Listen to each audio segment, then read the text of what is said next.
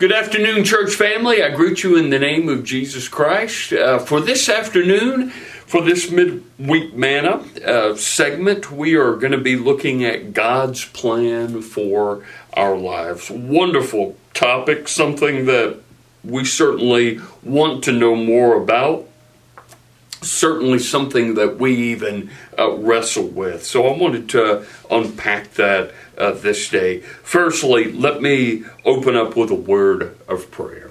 Let's go to the Lord. Heavenly Father, in the name of Jesus, Lord, what a wonderful topic, Lord, to unpack here for a moment. Your will for our lives, your will, Lord, may it be done.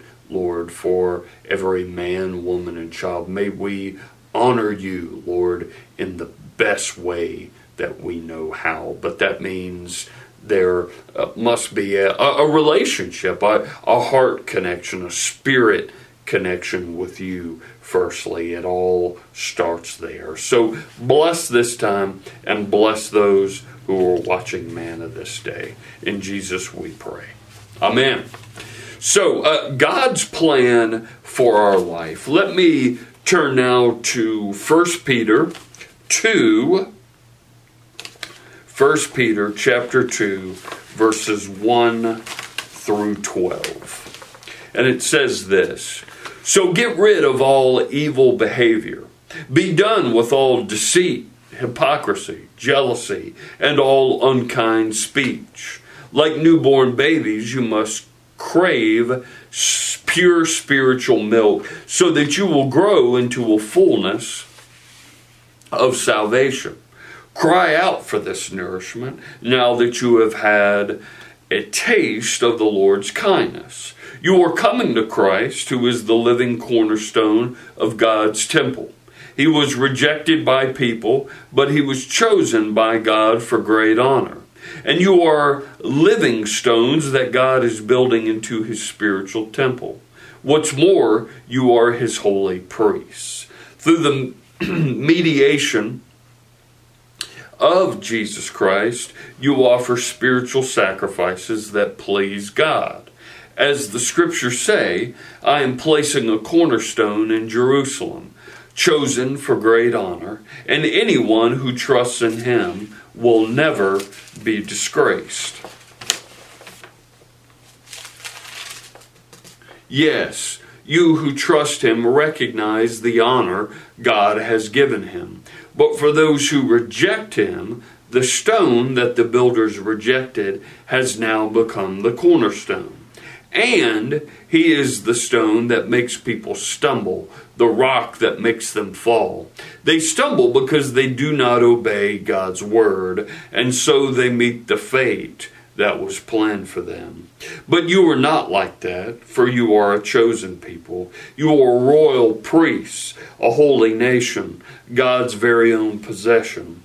As a result, you can show others the goodness of God, for he called you out of the darkness into his wonderful light.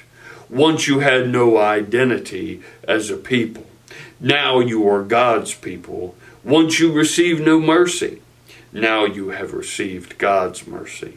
Dear friends, I warn you as temporary residents and foreigners to keep away from worldly desires that wage war against your very souls.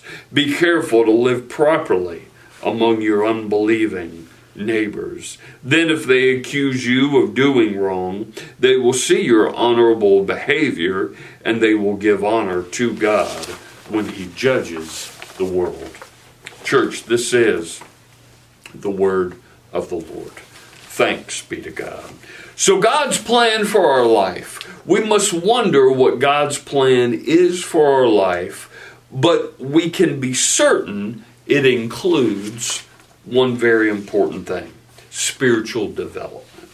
So, given what was read just now, think about this. Many Christians today want to find God's plan for their life, but sadly, often overlook the one place that it's revealed, right? The Bible, the Word of God. His overall goal for each of us is that we would bring him glory. And he uses both his Spirit and his word to accomplish this. So I want us to be thinking about three things specifically. Number one, how do we honor him? How do we give him the glory? Number one, with our behavior. Righteous living stands out in stark contrast to lifestyles of the world around us. Godliness shines like a light, pointing then others to Jesus Christ, bringing glory to the Father. Number two, with our character. That's how we honor and glorify God.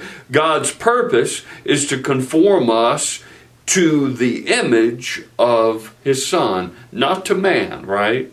That's one of the sins of man, that we get so caught up, fixated on pleasing man, when we should be totally focused on pleasing God. So, God's purpose is to conform us to the image of his Son.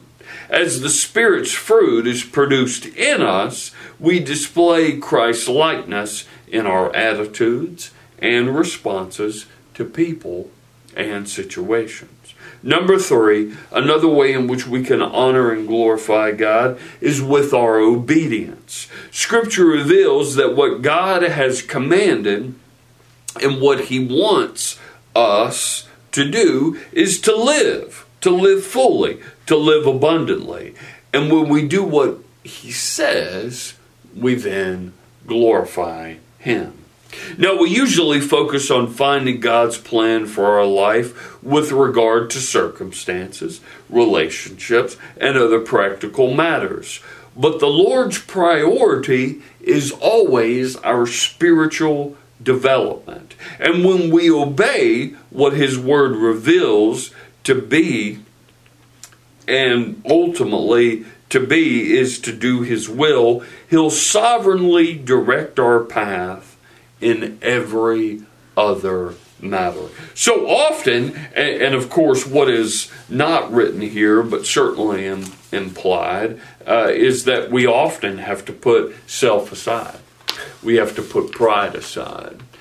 We ultimately have to step out of our comfort zone and let God work in our lives from start to finish, from head to toe, and certainly in a body, mind, spirit kind of way. It ultimately has to do with that great hymn where it says trusting and obeying, and to surrendering. And that's something that fallen man is not good at, but that is the narrow way that leads to abundant life. So consider that, and consider going and using God's Word, reading God's Word to find an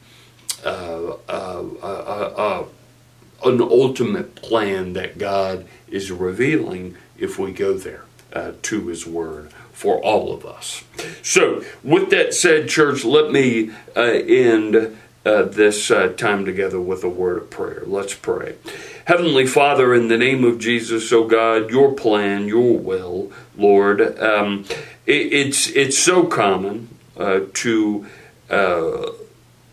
listen, to hear, to believe the world's gospel.